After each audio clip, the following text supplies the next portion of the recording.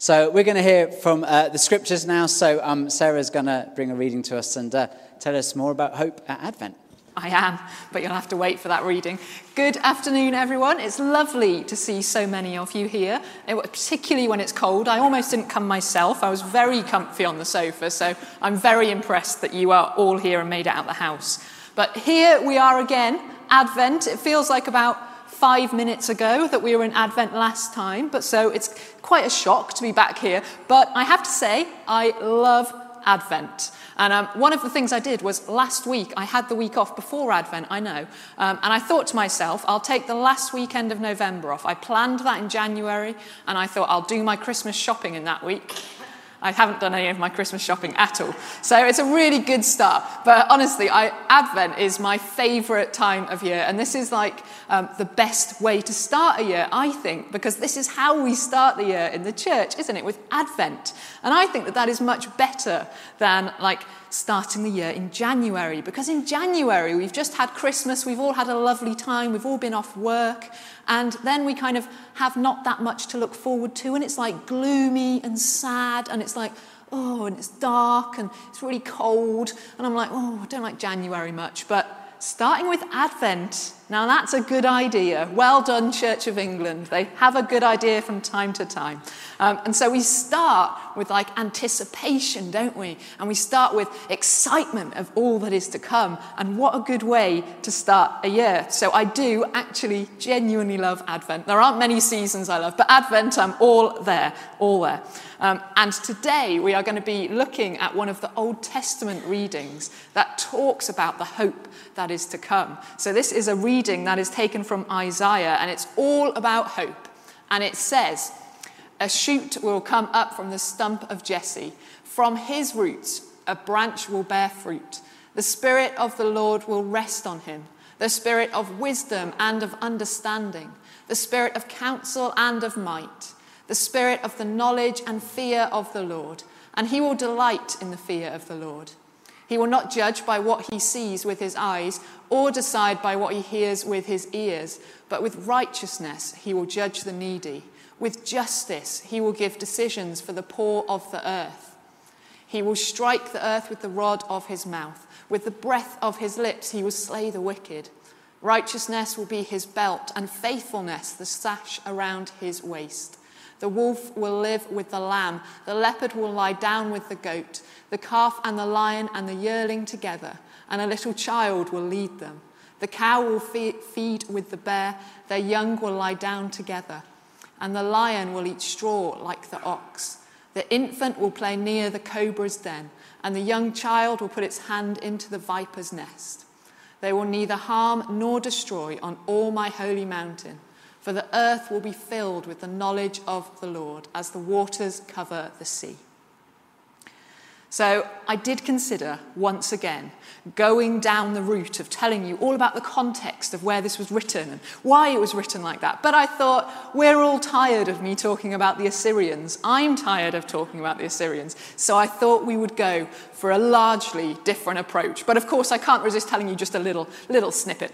And so that is that when they're talking about the stump of Jesse, just in case you don't know, it's not that, but that is a stump. So there we go. It's good, isn't it?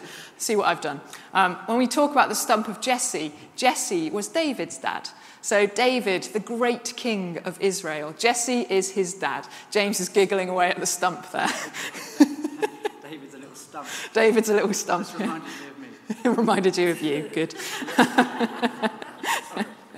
And so Jesse is the father of David. David was a great king in Israel, and after David came lots of kings from him, from that generation. They came kings after him within his family. And then, of course, they go into exile. And so very much what's happened is that has been cut down.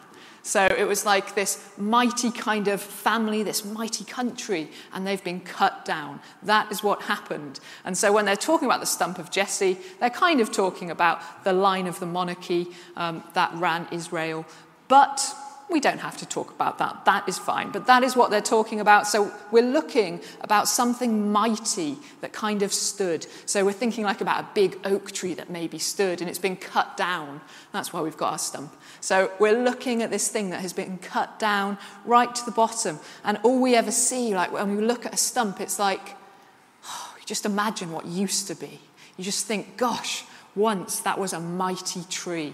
Gosh, I wonder how big it was and how magnificent it was and how you could hide from the rain under it. Like, we think about that, but instead you just see the desolation and destruction when we look at a stump. But also, I don't know if you've ever seen this, if you've ever seen a stump that's got like a little shoot coming out the top. Have you ever seen that? There you go, a little shoot out of the top of a stump. It's like this wonderful moment where you see all the desolation that has gone before because you're still looking at a stump, but then you see new life and you're like, oh my goodness, it's managing to grow again. That's very cool. And actually, there's hope in that. There's wonderful hope in this fresh new life. And it's not going to grow into the exact tree it was before. It's going to grow into something different. And that is what's happening in this reading. In the reading of Isaiah there, it's talking about a reordering of creation, isn't it? Because that's not the creation I know. I don't see wolves and lions kind of hanging out together often. I mean, I don't see lions often anyway, but I don't see them hanging out together. And I certainly wouldn't advise a baby to go and put its hand in a viper's nest. I don't think that's a good idea, so do not encourage that at all. But it is this picture of all that is to come. And we look at these prophecies in Advent because we believe that this prophecy is actually talking about Jesus. It's talking about the person who is to come, who's going to judge with righteousness, who's going to be this wonderful Messiah. That's what it's talking about. It's talking about Jesus. And of course, we don't see all that has happened here, do we, yet? But we look at the prophecy because we know it's about Jesus, and we know that Jesus has begun his work and will continue his work. And one day it will be complete. And one day it will be a peaceful world that is recreated by him. But the bit I want to focus on really is the writer of Isaiah. We'll call him Isaiah, why not? Isaiah, what he's actually doing, the world that he's living in, he's kind of looking at the stump when he writes this thing. He's not seeing any new life. He's not seeing the stuff he's writing about at all. But he is kind of just looking at a tree stump, if you like. He's looking at the thing that has been cut down. He's looking at that and going, maybe, I hope, maybe God's in this. Maybe this could happen. Maybe there is hope. He's kind of daring to dream. And I love that. I love that that's what's happening, because when we look back at it, we're like, yeah, it's a prophecy about Jesus, and Jesus has already come, and we know that. But for Isaiah, it's like, he's just looking at a stump and going, maybe there could be life again. Maybe there could be life. And I wonder if, for us, sometimes life is like that. Like, sometimes life's really hard, isn't it? And it's like we're struggling to find hope in our situations, or we're struggling to see where the life is. And that can be really tricky. It's no real secret that I've been through a divorce in the past 2 years. And that was a thing that needed to happen. It's good that it did happen. But, of course, it was difficult at times. And there were times when I felt like a chopped down tree, like it felt like I'd been taken right back to the root and like trying to figure out who I am. Like, that is hard. I mean, we all go on our own journeys of that, but that's a really hard thing to do, and going, oh my goodness, who am I by myself? And that has been a difficult journey. But actually, in the cutting down, for me, I felt that new life has emerged. That, like, I am more me than I've ever been before. And that to me is wonderful. You might think, oh dear, she's a bit much. But for me, I'm like, wow, this is great. And I feel like I'm more the person that God made me to be. And that's given me so much hope for the future. Like, the hope that I now have is so much bigger than it ever was before. And for you, it might be a broken relationship, maybe. Like, it might be that thing that feels like, oh my goodness, it just feels like that's really difficult, and I don't see the hope, and I don't see how there could be life. Maybe that's what it is for you. Or maybe it's like, oh, my life, the children are a nightmare. I'd never get a moment to myself. Where do I get life? Where's the hope? Maybe that's what it is. Maybe it's your job. Maybe you're in a difficult situation at work. Maybe it's your housing. Maybe your health. Maybe financial situations. There's all sorts of things that can make us feel like that kind of chopped down tree, like we're just looking at a stump and going, well, how can anything good happen here? But that's not the end of the talk. Don't imagine if that was the end. Gosh, that would be a downer, wouldn't it? But I think that this reading actually, it invites us to dare to hope. And it's not naive. It's not naive to hope. This is a wonderful God-given thing. And we can dare to hope for a better tomorrow, for something good to happen. And that's where we start our year, with this fresh new hope. And we can grasp that. And so Advent is all about choosing once again to believe. It's about choosing to hope. We can bring all of our hurts and all of our pains, all that stuff we carry to God in Advent, and we can get new hope instead. We're not ignoring all of that stuff, but we're going, even with that stuff, even looking at that stump, we believe that there is a new hope, that there is going to be more. And we can hear the promise of God, and we can choose to believe that. And we know that God is with us.